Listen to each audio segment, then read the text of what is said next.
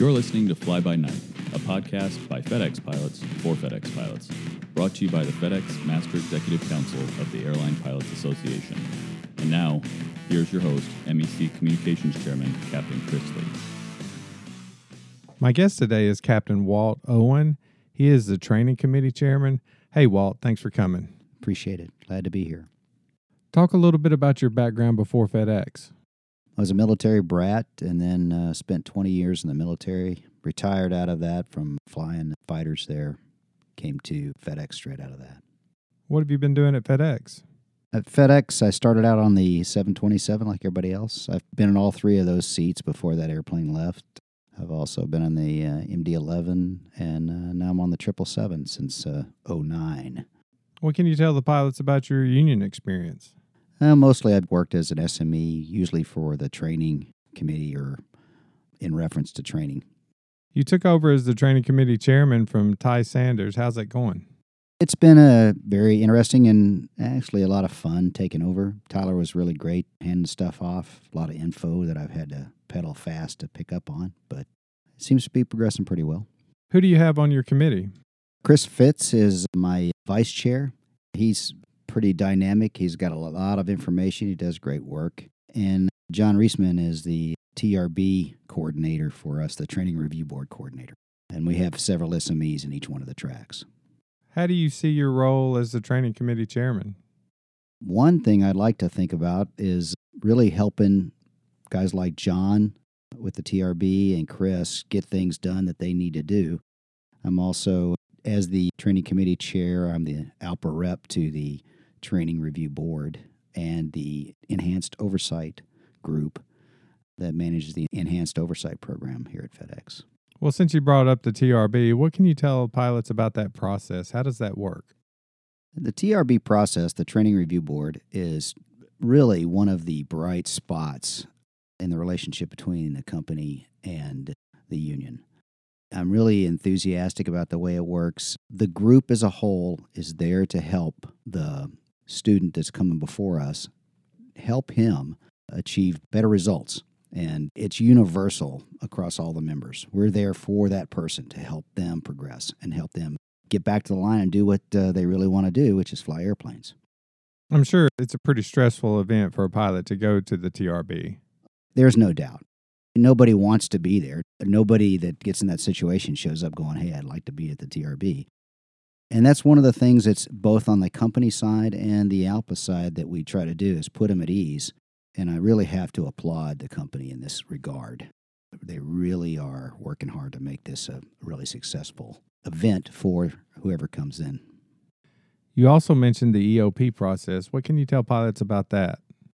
So the Enhanced Oversight Program is evolving. Once again, it's another one of those things that probably nobody wants to do.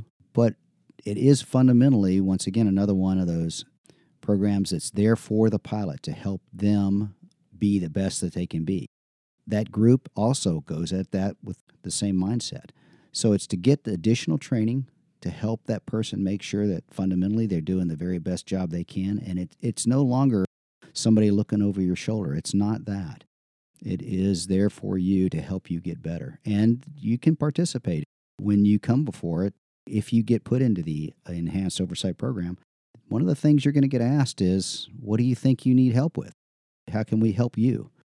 That group and the whole program is one of those things that I think is a win for the union and for the company.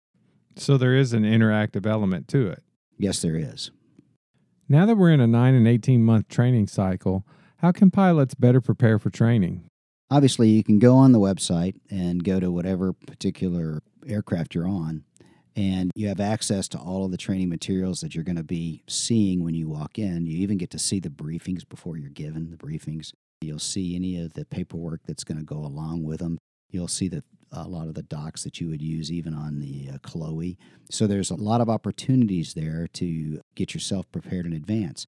And if all else fails, if you have questions, you can get in touch with the training manager. Call that phone number and ask him, how can I do this? Or talk to the leads for each one of the tracks. And then certainly anybody that has any questions can feel free to call me or text me or email me and ask me, and I will get back to them and try to resolve any questions they have coming into training. One of the opportunities pilots have is the proficiency rides. Are people taking advantage of that? They have to some degree, maybe not as much, and maybe because they don't really understand what the PEP program does for them.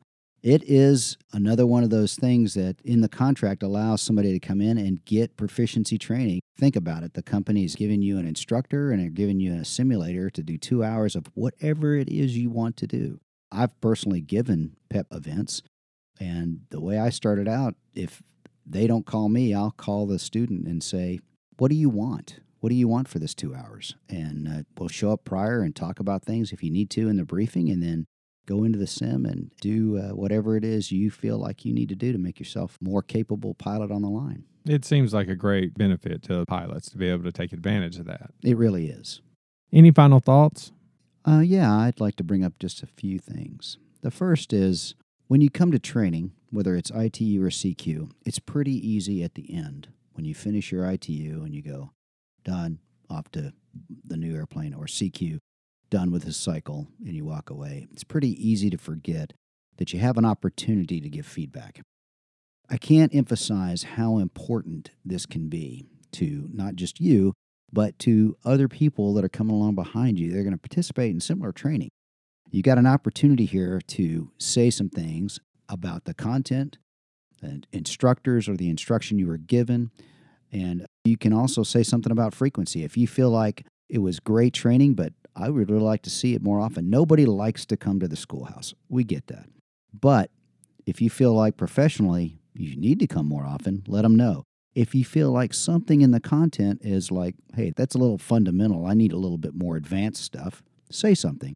Or if you feel like an instructor did something great, let us know. If you feel like an instructor could have done something better, let us know. I'm here to tell you that that feedback from you gets paid attention to. People read that. You hit the feedback button, and that email goes to a cornucopia, plethora of folks that read it. So you have an impact. I can't overemphasize how much I really think that would be of value, not just to you, but to the people that come after you. The second thing is you're going to periodically see, and there's some being run in the POSI right now, requests for support to do things like review LMS or review the triannual training that we're getting.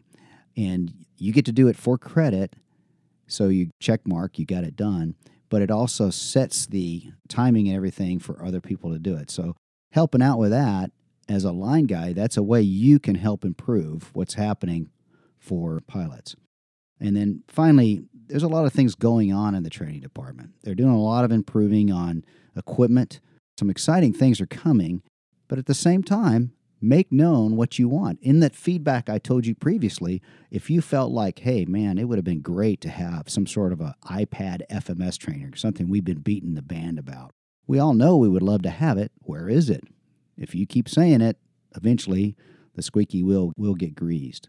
So let people know about things you want. You fundamentally can make a huge difference by making those kind of inputs. What's the best way if a pilot has a training committee issue to reach out to you? Probably the very best way is by PDR. So if you could just go on the website, fedex.alpa.org, and select PDR and training committee and fill in the blanks and send it off, it will get all the attention it needs. And that'll really energize across the board. Well, great, Walt. Thanks for coming. And thanks for listening. If you have any questions or topic ideas, please send me an email to fdxpodcast@alpa.org. And as always, be safe out there, and we'll see you next time.